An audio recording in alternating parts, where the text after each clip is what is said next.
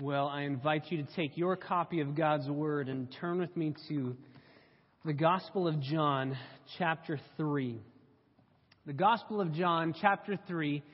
Here we finish out an amazing section of Scripture. What a blessed time we've had in this entire section of Scripture, and it's sad that it comes to an end, but as is always the case in God's Word, when we close the chapter on one section, we open it to a new section that is just as glorious to behold.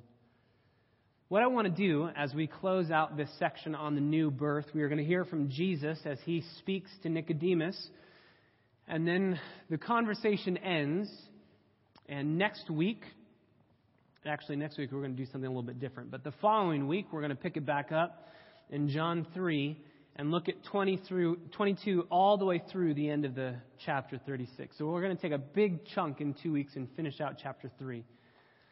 But this morning, what we need to do in finishing out this section of the new birth is we need to take these last couple verses in context. And so for our time this morning, I want to read this section one last time. John chapter 3, verses 1 through 21. As we read, I'm going to make some notes as we go through and just some comments on it. And it will give us the context for our section this morning.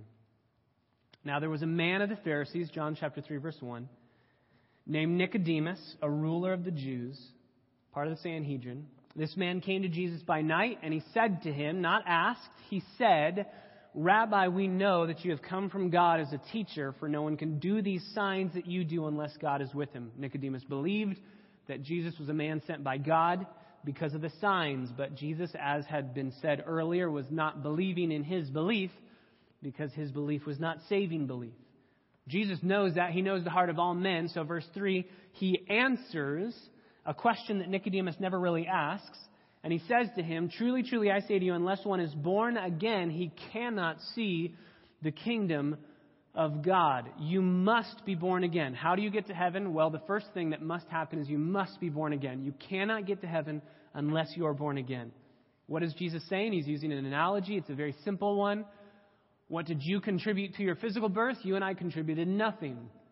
We did not get to choose whether we would be male or female. We did not get to choose the day we were going to be born, the family we were going to be born into. So too it is with the spiritual birth.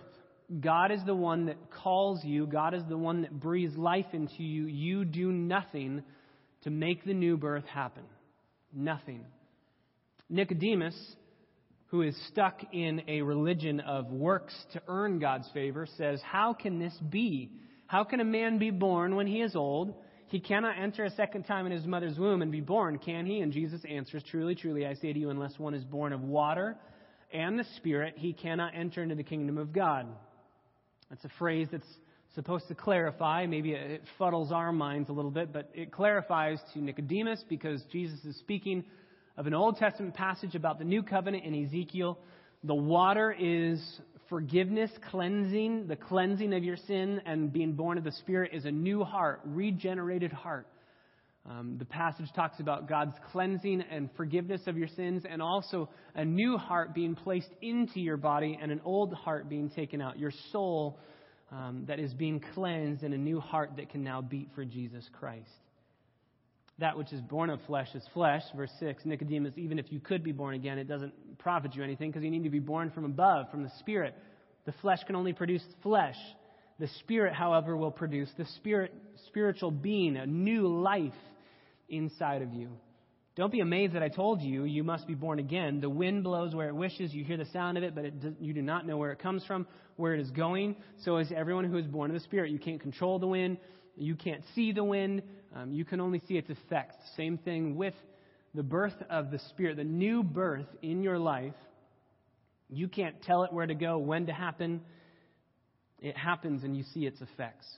Verse 9, Nicodemus, third question. There wasn't a question at the beginning, but it is simultaneously a statement and a question.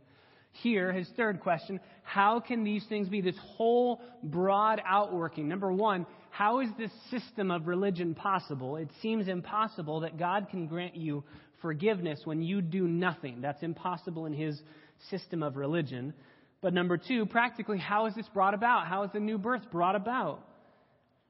Jesus answers and says, verse 10, "Are you the teacher of Israel and do not understand these things?" You should, because you're the teacher of Israel. You know the Old Testament. You should understand these things.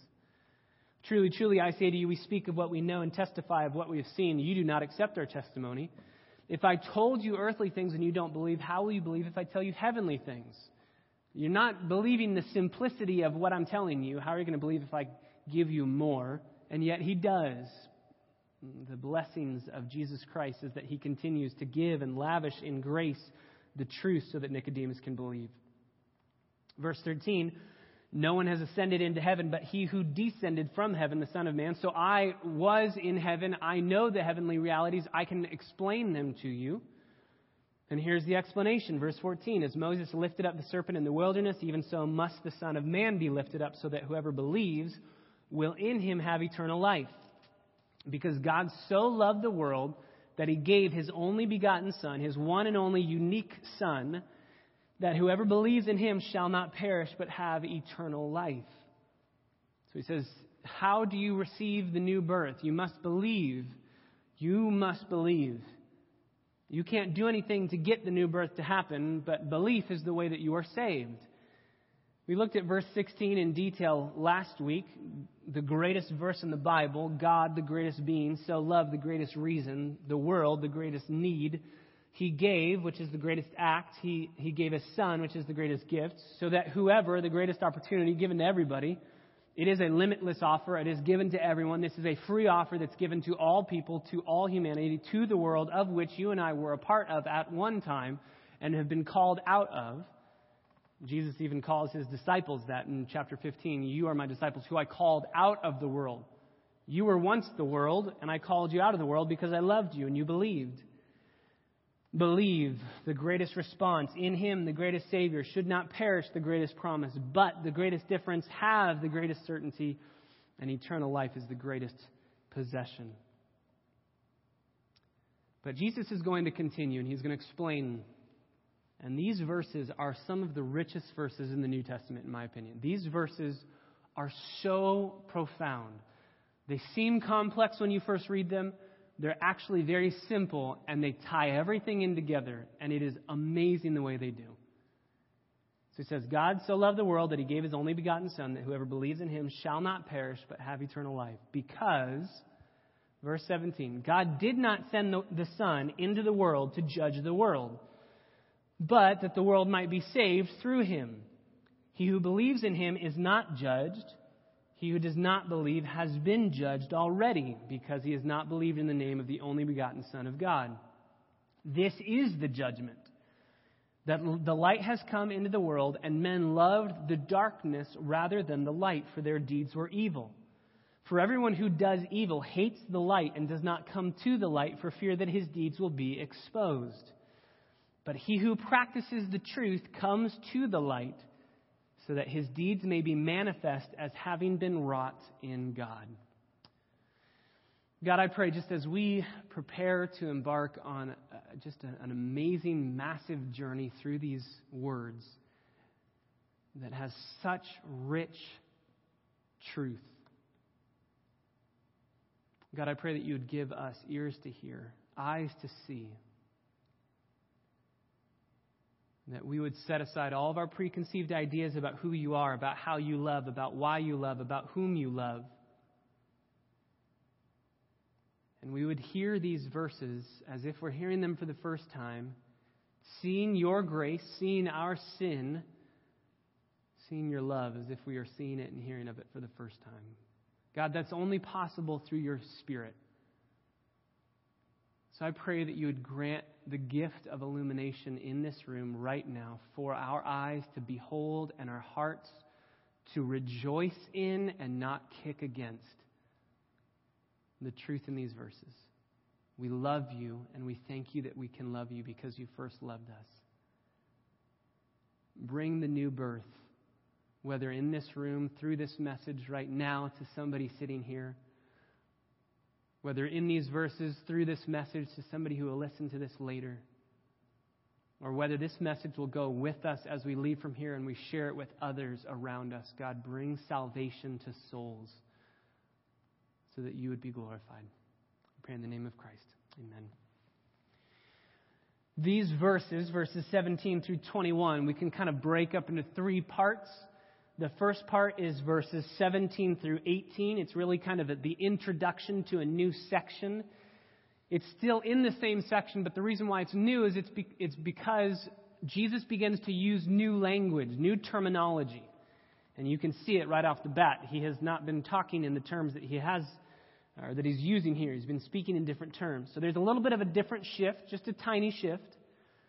And that's the introduction, verses 17 through 18. Then verses 19 through 20 deal with unbelief, the foundation of unbelief. Why do people not believe? This is such a logical passage. I don't know if you're like me, but when I read the Bible, there are so many times where I read it so black and white, cut and dry, mechanical, technical, that it doesn't flow. It doesn't make sense. This makes sense. It's logical. If Jesus says anyone who believes can be saved, the logical question is, well, why won't everybody believe? Why doesn't everybody believe if that's all it takes to get into heaven? And Jesus is going to answer that in these verses. He's going to give us the foundation for why people do not believe. The foundation for unbelief, verses 19 through 20. And then he's going to give us the foundation for belief, verse 21. So introduction, 17 through 18. The foundation of unbelief, verses 19 through 20. And then belief, which is in the foundation of belief in verse 21. Let's start with this little introduction, verses 17 and 18. Jesus uses some new language. He says, God did not send the Son. So he gave the Son in verse 16, but he sent the Son in verse 17. He sent with a task, and the task was, number one, to glorify him by, number two, saving souls through, number three, dying on the cross. That's Jesus' mission. Glorify the Father through saving souls by dying on the cross. That is the Son's mission. He was sent into the world. But we see a new word that we haven't seen thus far in this section. He was sent into the world not to judge the world. That word judge, it's the first time we've seen that word, judge. New language. We've been talking in death and life. We've been talking in belief and unbelief. Now we're talking courtroom, judge, condemn, or go free. Talking in new language here. God did not send the Son into the world to judge the world. He sent the Son not to judge, but that the world might be saved through him. End of verse 17. If Jesus did not come to judge, the question is, well, what did he come to do? Well, we already know that in verse 16. He came to save. But if you're anything like me, you read something and you go, hang on. Jesus judges all the time in the New Testament. For goodness sakes, he calls Judas a son of perdition, a son of hell. And he says it would be better for you if you had never been born. He tells the Pharisees that they are blind men leading the blind. They do a better job at leading people to hell than they do at leading people to heaven. He makes very judgmental statements. He absolutely judges. It seems awfully judgmental in his teachings and some of the things that he says. And because I've been reading through John, I just kind of read through it. Before we studied, I read through it every day for a month. And now as we're inside of it, I read it every once in a while. Usually once a week, I'll just read the whole thing through in one sitting just to see context. And so as I read this, instantly ringing in my ears is John chapter 9. I cannot wait until we get to this section. Turn to John chapter 9, verse 39. John 9, the man born blind. You need to know the context because that'll make sense for what Jesus is about to say. And we'll get to this thoroughly when we get to it. But just to make my problem a little bit harder, seems like Jesus is judgmental. Seems like he was sent to judge people. Yet John 3 says he wasn't. But John 9:39 says, and Jesus said, for judgment I came into this world. Now, here's where a superficial reader of Scripture would go, excuse me, contradiction, inconsistencies, throw the Bible away. And I know and I pray and I trust that you are not a superficial reader of Scripture. There is a way that these work, and in fact, what Jesus is saying in John 9 is really what he said in John 3. It's said in a very different way. It seems like a contradictory way. It's not, and we'll get to it when we get to it in context.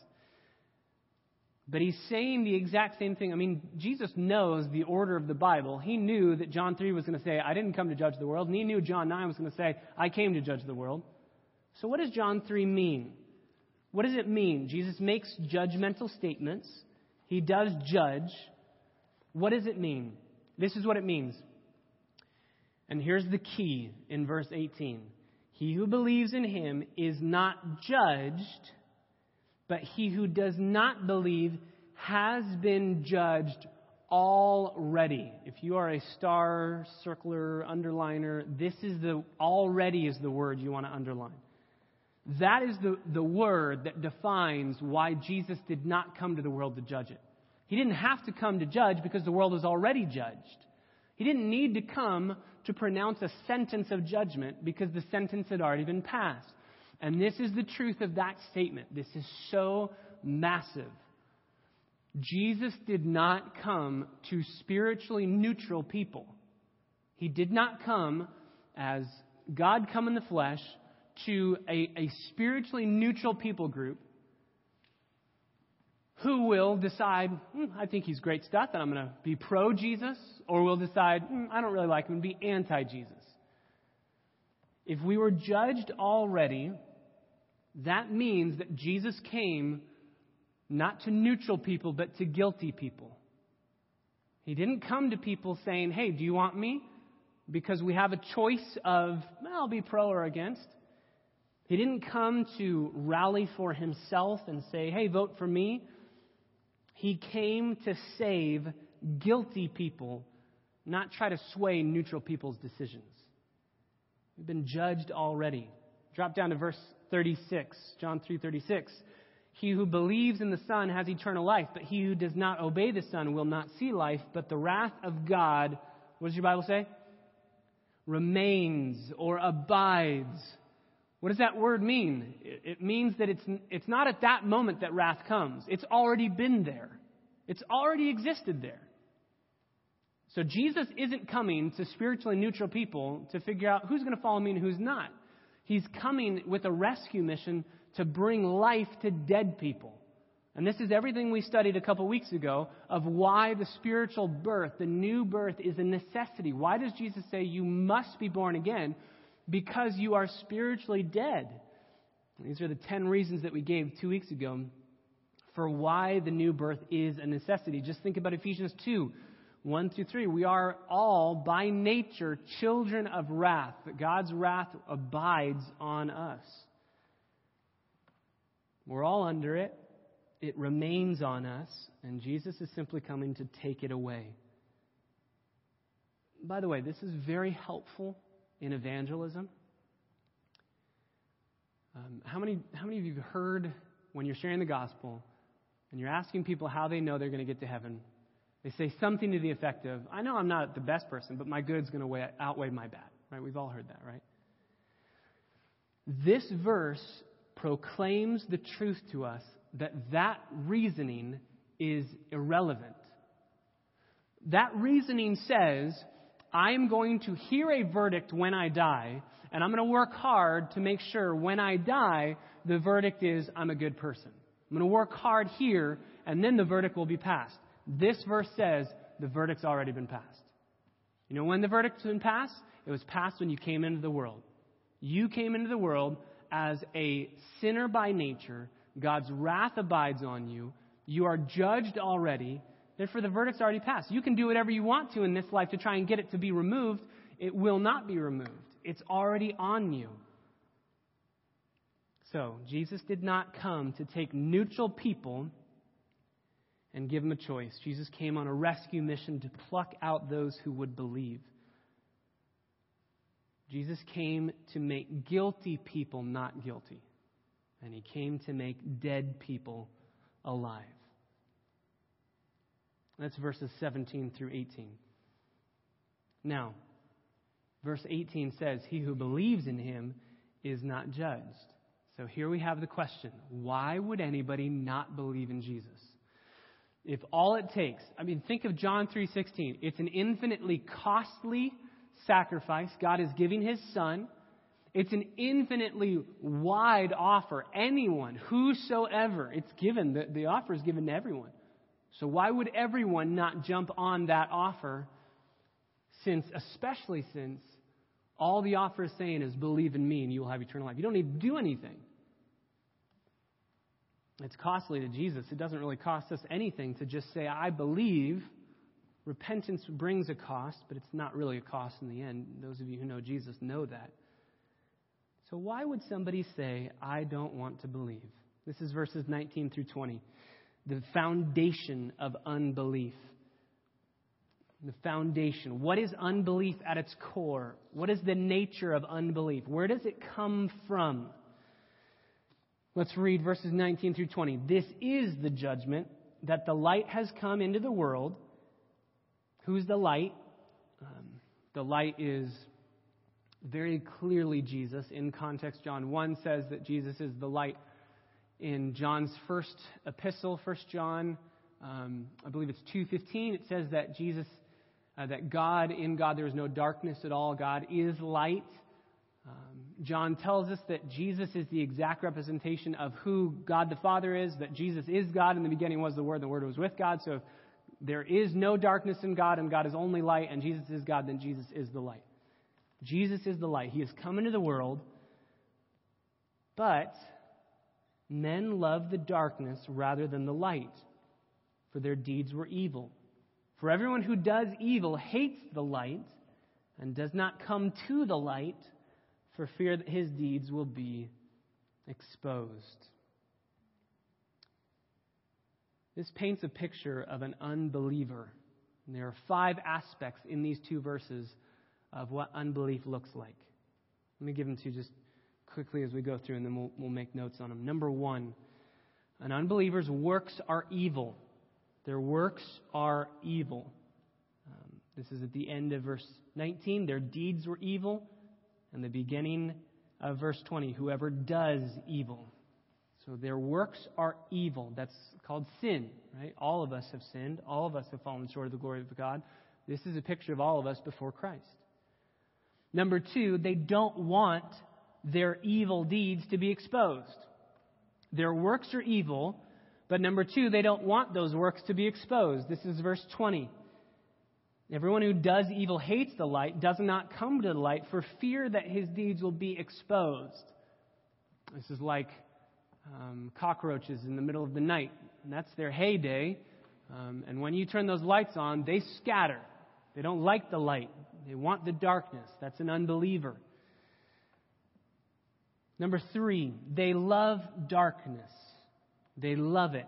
Unbelievers love darkness. Why? Because darkness is safe for them. They love darkness. This is verse 19, middle of verse 19. And men loved the darkness rather than the light, because their deeds were evil and because the light exposes their deeds. You realize this is a love affair. This is an issue of love. What do you love? What do you adore? What do you cherish? What do you treasure? An unbeliever treasures darkness. Number 4, they hate the light. So they love darkness, they hate the light. That makes sense. No one can serve 2 masters. Either he will be devoted to one and despise the other, or he will love the one and hate the other. You cannot serve 2 masters. So if you love darkness, you can't just think the light's not the best, but it's okay. If you love darkness, you will hate the light. And if you love the light, you will hate the darkness. Since they hate the light, this is verse 20, they hate the light. Number 5, they don't come to the light. Since they hate the light, they don't come to the light. That's the end of verse 20. Everyone who does evil hates the light and does not come to the light.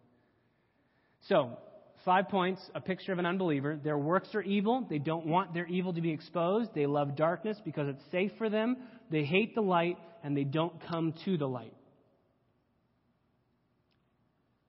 By the way, if you're a believer here this morning, that was you. You were the world. Jesus called you out of it. You and I were sinners. We were never fully in sync with how beautiful Jesus is. We never figured that out. An unbeliever very simply says, Jesus is not lovely. And a believer very simply says, Jesus is lovely. That's why Jesus says the greatest commandment is love the Lord your God with all your heart, soul, mind, and strength. None of us have ever done that ever perfectly 100% of the time. We love our sin. We don't love God. We love our sin so much that we don't want our sin to be exposed and taken away. We don't come to Jesus because we know if we come to Jesus, As unbelievers, we come to Him and He's going to show the light of the gospel, the light of grace. He's going to show that light, and it's going to tell us what our sin is and tell us that we have to do something with it. We don't want to do something with it. We love it. We want to coddle it. So we don't want it to be exposed. By the way, this does not mean that people don't commit public deeds and flaunt their public sin. Obviously they do. Again, this verse actually proves what's happening. If a culture has become so hardened to the gospel and to God, and if a culture has pushed away the light so much and dimmed that light, and so they're living in darkness, then they can flaunt their sin inside of that darkness because nobody's going to expose them. It's exactly what happens in Romans 1. Romans 1, when a nation finally rejects their God and says, we do not want you, God gives them over, and the last thing on that list that they are given over to is doing evil and commending others to do the same evil and applauding them when they do that evil. So there is absolutely public sin being flaunted, which gives us further reason to cry out to God and say, please save us. Save our country, save our nation, because right now it absolutely looks like they've rejected the light, and darkness reigns supreme, so they flaunt their sin. We see that every day. By the way, the exact opposite of this, if you think of a culture and a context that is so dark that's shunning the light, the exact opposite of this is what we'd call revival.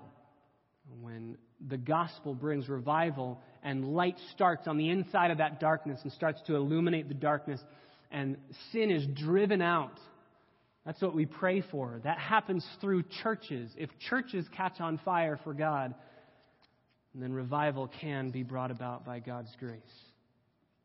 This is a picture, all of this is a picture of unbelief. This is a picture of unbelief.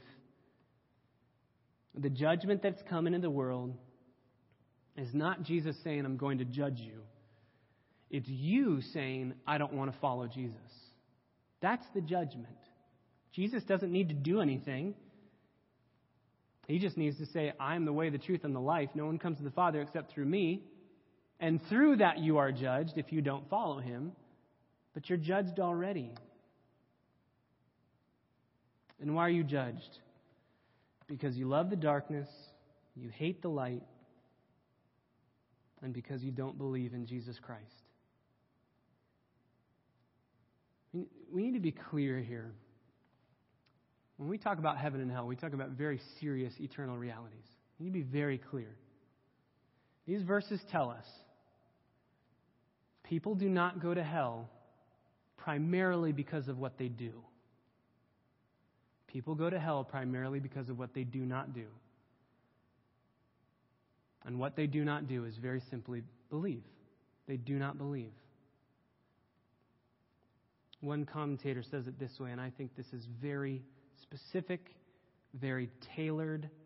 I want to read his words because I think that they are very helpful.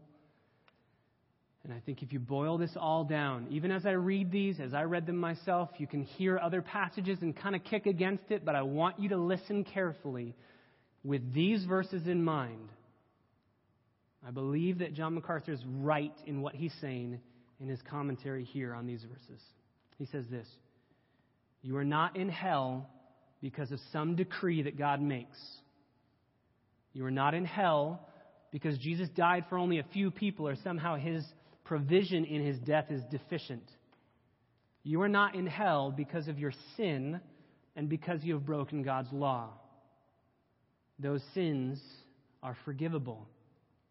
What is unforgivable is unbelief in Jesus. No one in hell will say, I have no idea why I'm here. No one in hell will say, well, I know I'm here. It's because God predestined that I would be here. No one in hell will be able to say anything other than, I know exactly why I'm here, and it's because I did not believe in Jesus. Some people might complain. They might say, no, it's God's fault. It's God's fault. It's God's fault that I'm here. No, it's not. It's your fault. You didn't believe. Some people might say, kind of like Adam, it's other people's fault. It's the woman you gave me. It's her fault. No. You're responsible for you. And if you choose to not believe, then you pay the consequence for it. Some people can complain all the way to Adam. If I had been in the garden, I wouldn't have sinned. Adam sinned. He plunged us all into sin. It's not my fault. It's his. Some people say, it's my nature. What am I going to do? I'm born as a sinner. It's not my fault. Some people say it was passed down to me through corrupt parents. It was my circumstances. You'd be just as bad as I am if you had lived inside of my circumstances. All sorts of excuses that people give, none of them matter. All that will matter on the last day is, did you believe in Jesus and follow him as Lord and Savior, or did you choose to not? Did you choose to spurn him in unbelief? That's the issue. When you stand before God, if you want to try out all of those other excuses, he's going to say, that's fine. I'm not judging you for that. I'm not judging you for Adam's sin. I'm not judging you for your parents' sin. I'm not judging you for your circumstances. I'm not judging you for any of that. I'm judging you for you. Did you believe in Jesus Christ? No? Then depart from me. I never knew you. The only reason that people do not come to Christ and believe in him in these verses is they love their sin. They love their sin. That's a picture of unbelief. Verse 21 is a picture of the positive. It's the picture of belief. Why don't people believe? Nicodemus might be asking. You and I are probably asking. Well, they don't believe because they love their sin more. What Jesus has to offer them is cool, but it's not as cool as their sin. What Jesus has to offer them sounds interesting, but ultimately they want their sin. What about belief? Is it the opposite? Is it they hate their sin and they love the light? That's part of it. Go to verse 21. But, we already saw in verse 16 a very big but, shall not perish but have eternal life. This is another huge but. But, instead of somebody who loves the darkness and hates the light, instead, he who practices the truth comes to the light so that his deeds may be manifest as having been wrought in God. So, does what is true. What is that? Believes in the gospel, follows Jesus Christ all of his days, all of her days. That is the person who believes. That is the person who is saved. In contrast to the person who says, I don't want to come to the light, this person does. And they are the ones that do it, right? You come to the light. You repent. You turn. You follow. You believe. It is all a work of you doing. Yes. And this is where Jesus ties it all together. He says, so that his deeds, the deeds namely that you practice the truth in coming to the light, that you believe in Jesus, that you love him more than you love your sin, all of those things are the opposite of the unbelief in verses 19 through 20. All of those deeds are seen in a believer for the purpose that they may be manifested as having been wrought in God. I like the ESV in this better. They might be seen as being carried out by God. So you believe, but the only way you could have believed is if the new birth had happened in your life, and God worked that. These deeds that we see, the belief that you have, and you have it, you repent, you believe, you do the work, but you do it as an evidence that God first breathed life into you. That's the purpose of the new birth. That's where Jesus is tying in the new birth and belief together. They seemed like a tension. New birth, you don't do anything to get it. Believe, you do everything to believe. How does it work? Here's how it works. You believe. But you believe your believing proves that the new birth has taken place in your life. It proves that. Just think about Lazarus. I know we go back to Lazarus, but just think about him. Jesus said, Lazarus, come forth. Then he did not run behind Lazarus, pick him up, and puppet him out of the tomb. He breathed life into him, and then Lazarus does the walking, does the repentance, does everything else, does the belief. Same thing with you and I. We believe, we repent, we turn, we do that. But we do that as evidence that God has brought life to dead people. We do that as evidence that God has carried out a work in us that otherwise, if he hadn't done it, we wouldn't be able to give those evidences of works in our lives. This is everywhere in Scripture, right? Ephesians 2, I'm sure verses are coming to your mind right away. Ephesians 2, 8 and 9. by grace you've been saved. It's not a result of works. No one can boast. God's the one that saves you. But you work. Ephesians 2:10. We are His workmanship created in Christ Jesus for good works. You need to work. But at the end of that, those works were given to us by God. They were predestined for us to walk in. Why? So that God can be the one who's on display, not us. You believed, but you believed because God gave you life. Now, this is where some people say, remember we talked last week about the tension. We have mystery. We have two sides of the same coin, and there's tension, there's mystery. It's where some people just, when they see things like this, they see a mysterious deep end of a theological pool, and they just dive right in. They say, I want in on this one. This is where questions like this come. Well, what if I want to believe in Jesus, but I'm not elect? I'm not called, and God therefore will not breathe new life into me? Maybe you've had that question. I don't want to dismiss that question, because I've heard that question way more times than I could even count. People trying to bring a conundrum to predestination, to free will, to choosing, to all that stuff, to adoration. If I can use the words of my seminary professor, he would say to me, Patrick, that don't make a lick of biblical sense. That's a non sequitur. That question doesn't make biblical sense. To ask, what if I want to believe in Jesus, but I'm not predestined, I'm not elect? In your mind, that's a picture of you knocking on heaven's door, saying, I want in, and God goes, oh, we've got another that wants in, takes out his books, goes, I'm sorry, you're not elect. Get out of here. There's so much wrong with that statement. But just in this passage, if you are wanting to believe in Jesus Christ, the new birth has taken place in your life. If you want to follow Jesus as Lord and Savior, there's no conundrum. The new birth has taken place, and if the new birth has taken place in your life, you are elect. God did call you. If you want to believe in Jesus Christ, John 6 will tell you, you go to Him, and He will never cast anyone out. You go. And in your going, you will prove that God was working in your heart all along. If you have the desire to believe, then God has already regenerated your heart. If you want to turn to Him as Lord and Savior and follow Him all of your days, God's worked the new birth in you. And this makes sense theologically with everything we've studied. This is why the new birth is a necessity, because we are all dead in our sins. Nobody is trying to get to God. Nobody is knocking on the door saying, I want in, and God saying, I'm sorry, I didn't choose you. God did not come. Remember, Jesus did not come to a spiritually neutral people. This is, by the way, if I can just put a plug in for church history, this is why you need to know church history. This is church history right here. This is Augustine and Pelagius debating with each other. Augustine saying everyone is born with a sin nature. They can't choose God. They're spiritually dead. And Pelagius saying, no, everybody's born innocent with the ability to choose or not choose. When you sin, you become a sinner. Augustine said, no, you sin because you are a sinner. That's what's in this text. You're judged already. The wrath of God abides on you because you are already condemned. We are all running our hell-bound race, as we sing constantly at this church. As I ran my hell-bound race, indifferent to the cost, I just keep running. I hate the light. I love the dark. And God plucks me out.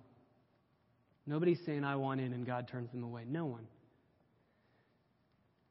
What's the ultimate contrast between believer and unbeliever in these verses? There are two contrasts. They're not ultimate, but they're helpful. One hates the light, the other loves it. But that's not ultimate. One believes and comes to Jesus, the other doesn't. But that's not ultimate. What's the ultimate difference? The wind blows in the life of one and doesn't in the life of the other. That's the whole point of this section. Nicodemus has been doing good works for the purpose of what? Verse 21 tells us that the purpose that God has given us good works to do is so that they can reveal God's working in us. God has graciously moved in our lives. Nicodemus has been doing good works, but why does he do good works? They're to show you that Nicodemus has been working in his life. He's been working hard to clean himself up. He was doing all of those good works so that the world would see that those works had been carried out by him. So I ask you, why do you do good works, believer? To be noticed? To earn God's favor? No, you already have it in Christ. To earn heaven? No, Jesus is your meritorious great high priest. So why do we do good works? We do good works to show the world that the works that we do could never have been done except for God working in us. Matthew 5, so that, let your good works shine like a light, so that your Father would be glorified in heaven. As unbelievers look, and they go, what is this? They don't even know God, but they can see your good works and give glory to your Father in heaven. By the way, this is where assurance comes from. If you see good works, if you see affections for Jesus, there's no way you can love Jesus if you don't have a new heart. So if you love Jesus, you have a new heart. And if you have a new heart, then you are saved. It brings assurance. God is working in your life. All you have to do is do what Jesus said earlier. Admit that you are going to die. The snake has bit you. Your sin has consumed you. You love the darkness. You hate the light. And you are condemned for it. And you come to Jesus and you say, help. Not once. Not twice. Not help me out of this one and I'll be back on my own 2 feet. Coming to Jesus is admitting and declaring that for the rest of your life you will be on the welfare of His grace. And you need to be okay with that. You need to be okay with that. Is that below you? Do you need to pick yourself up by your own spiritual bootstraps? Or do you want God's grace to be seen so much in your life that you're fine with being utterly shattered before Him? And you say, I'm fine. Give me grace till my dying day. Give me grace so that others can see you through me. Turn to Romans 9 just really quickly before we close. I want to show you just one other passage on this tension. This has been the most helpful passage for me on this tension. I think it's very clear. And again, there is mystery. What is mysterious to us, we leave to God. We don't say we can know it. Deuteronomy 29:29. Those are things that belong to God. But what has been revealed, for instance, this, what we've studied already, and this, what we're about to look at, what has been revealed to us is ours. And we need to cling to it and submit to it. How does this work? Belief and unbelief. God choosing, God not. Verse 19, Romans chapter 9, verse 19. You will say to me then, why does He still find fault? Why does God find fault when earlier God is the one who had hardened Pharaoh's heart? So why does God say Pharaoh is judged when God was the one who hardened his heart? There's a lot of reasons why, but the bottom line that Paul's going to say, he's going to give 2 reasons. Number 1, God's God and He can do what He wants. Number 2, Pharaoh was already hardening his heart. He would have done it anyway. He was doing it. God didn't force him to do something he didn't want to do. Verse 20. On the contrary, who are you, O man, that answers back to God? So, answer number 1 to all of these mysterious things is God can do what He wants. You are the thing molded, and you're not going to say to the molder, why'd you make me like this? Verse 21, does not the potter have right over the clay to make from the same lump one vessel for honorable use and another for common use? Can God do whatever He wants? Absolutely. And then here's the key. Verse 22, what if, although God is willing to demonstrate His wrath, He could instantly just say, you're judged, everybody's judged, boom, we're done. He endures with much patience because He loves the world and desires for none to perish. He endures with much patience vessels of wrath prepared for destruction. And He did so to make known the riches of His glory upon vessels of mercy, which He prepared beforehand for glory. Now, number 1, if God is going to be God, God has to have His hand in everything that happens. He has to. That's the whole reason why James is going to bring about the contrast of sin. God's hand needs to be in everything. If it's not, He's not God. If He's not controlling, moving, purposing, ordaining, He's not God. That's why James says, no one when they are tempted can say that God has tempted me, for God cannot be tempted, nor does He tempt anyone. He's involved in everything, but He doesn't tempt. He's not able to sin. That's not possible for Him, but He's involved in everything because He's God. That's what it means to be God. So He's involved in believers and He's involved in non-believers.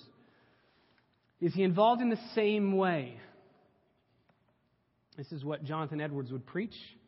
This is a theology called double predestination that I think is absolutely biblical. But it's qualified, and Jonathan Edwards qualifies it, the Bible qualifies it. What if God, verse 22, although willing to demonstrate his wrath and to make his power known, endured with much patience vessels of wrath prepared for destruction, and he did so to make known the riches of his glory upon vessels of mercy, which he prepared beforehand for glory. So we have two vessels. And it appears in my Bible, probably in yours as well, that we have two people groups, vessels of wrath prepared for destruction, vessels of mercy prepared for glory. And it seems like we just kind of have a 50-50. God says, you go to heaven, you go to hell, just kind of a big chess match. And he just gets to do whatever he wants, and that's it. This is where the Greek is so helpful. It's so annoying because it's so technical and it's so challenging and it's so hard to learn. But that's why God wrote the Bible, the New Testament, in Greek, to nuance and clarify these tension issues. Vessels of wrath prepared. End of verse 22. That word prepared, though it looks like it's the exact same word for prepared in verse 23, is actually, number one, it's a different word altogether. Okay? If Paul wanted us to know that Jesus predestines in the exact same way people for heaven and people for hell in the identical same way, number one, he would have used the same word. He doesn't. So they're obviously prepared in different ways. But number two, Greek has something called a voice. We don't really have this. We structure our sentences to have this inside of it. Greek has an active voice and a passive voice and a middle voice. Active means you're working on something. Passive means it's happening on its own, basically. So, verse 22, God endured with much patience vessels of wrath prepared, unique word, in the passive voice. This is prepared in a passive way. Meaning what? God doesn't have to do anything for people to go to hell. He's God, so he has to have his hand inside of everything. But he doesn't have to do anything. He's not forcing anybody to go to hell. No spiritually neutral people. We're all running our race to hell. We all hate God. We're born children of wrath. He's passively watching. He doesn't have to push. They're prepared because, again, God is God and he has to prepare. He has to ordain. He has to predestine. That's who he is. But he's not pushing anybody to hell. Again, please know, no one in hell is able to say, I didn't want to be here. I wanted to believe in God, but God forced me to go here. No. Verse 23. And he did so to make known the riches of his glory upon vessels of mercy, which he prepared. Prepared, different word than verse 22. So it's obviously a different kind of preparation. But it's also specifically a different voice. It's the active voice, meaning that if he didn't if he wasn't actively involved in it, it wouldn't happen. It's the exact opposite from the passive, right? It makes sense. Active, passive. Passive. If God doesn't do anything with the vessels of wrath, they go on their way to hell. They don't care. If God just stands back and lets them go, they go. God doesn't have to push them. But vessels of mercy prepared for glory, if God were to stand back and watch them, they wouldn't go to heaven. God has to actively get inside, and this is the whole point of John 3. Jesus was not sent into the world to judge the world. He was sent in the world. Everybody's being judged already. They're going their separate way. He was sent into the world to pull people, in an active sense, vessels of mercy prepared for glory, to pull them to himself. And when he does that and breathes new life into you, you will believe that he is more glorious than you could possibly comprehend. So back to John 3. Back to John 3. Let me just summarize these passages and this whole section of Scripture. Beautiful, brilliant section of Scripture. Summarize it this way. There is, in these verses, a kind of judgment that came into the world when Jesus came into the world. There is a kind of judgment. And this judgment, verse 19, this is the judgment. This judgment, when the light came into the world, reveals that the guilt of not coming to Jesus lies in the heart of man. It's your fault if you don't go to Jesus. And the grace of coming to Jesus comes from the heart of God. It's not your fault if you come to Jesus. It's God's doing. Said another way, the coming of Jesus into the world clarifies that unbelief is our fault and belief is a gift from God. That's the end of verse 21. We go, we believe, we repent, we practice truth, we go to the light so that it would be proven that God worked those things in and through us. So said another way, if we do not come to Christ, but we eternally perish, we magnify God's justice in our own condemnation. He's just. We're judged already. He didn't push us there or force us there. If we do come to Christ and we do have eternal life, we magnify God's grace in our lives because He's the only one that could have saved us. We could never have chosen Him. Thus ends the message. What a beautiful message Nicodemus got that day. And he never even asked a question. He just says, hey, we know you're a man sent by God. And he gets one of the richest, the most well-known passage in Scripture. He gets one of the richest, deepest theological understandings of what happens in regeneration. What's his response? Chapter 7, it seems like he thinks, I think Jesus is right, but I'm not sure. The wind's blowing. Chapter 19, he believes, he adores, he hates the darkness, he loves the light. And so because of this beautiful section of Scripture and the wind blowing in Nicodemus' heart and life, we're going to get to see him one day in heaven. It'll be a blessed occasion.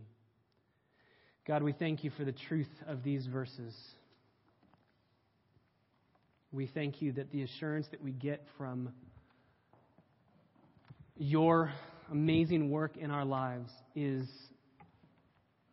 unbelievable. It's undeniable. Nobody could have said when Lazarus was raised from the dead, I'm not sure if he's alive. I don't know. God, may the effects of the new birth in our lives be evident to all, so that we would have assurance, yes, so that we would be able to see your work clearly in our lives, and so that others would see our good works and glorify our Father who is in heaven. That's what we desire. So even now as we sing knowing that the only way we ever could have seen you as glorious, seen you as supremely valuable, is you working in our hearts and in our lives to bring about the new birth, to cause our hearts to be born again. And so you are great, and you are greatly to be praised. Be pleased in our praises, we ask, as we come before you and sing the truth of these verses through song.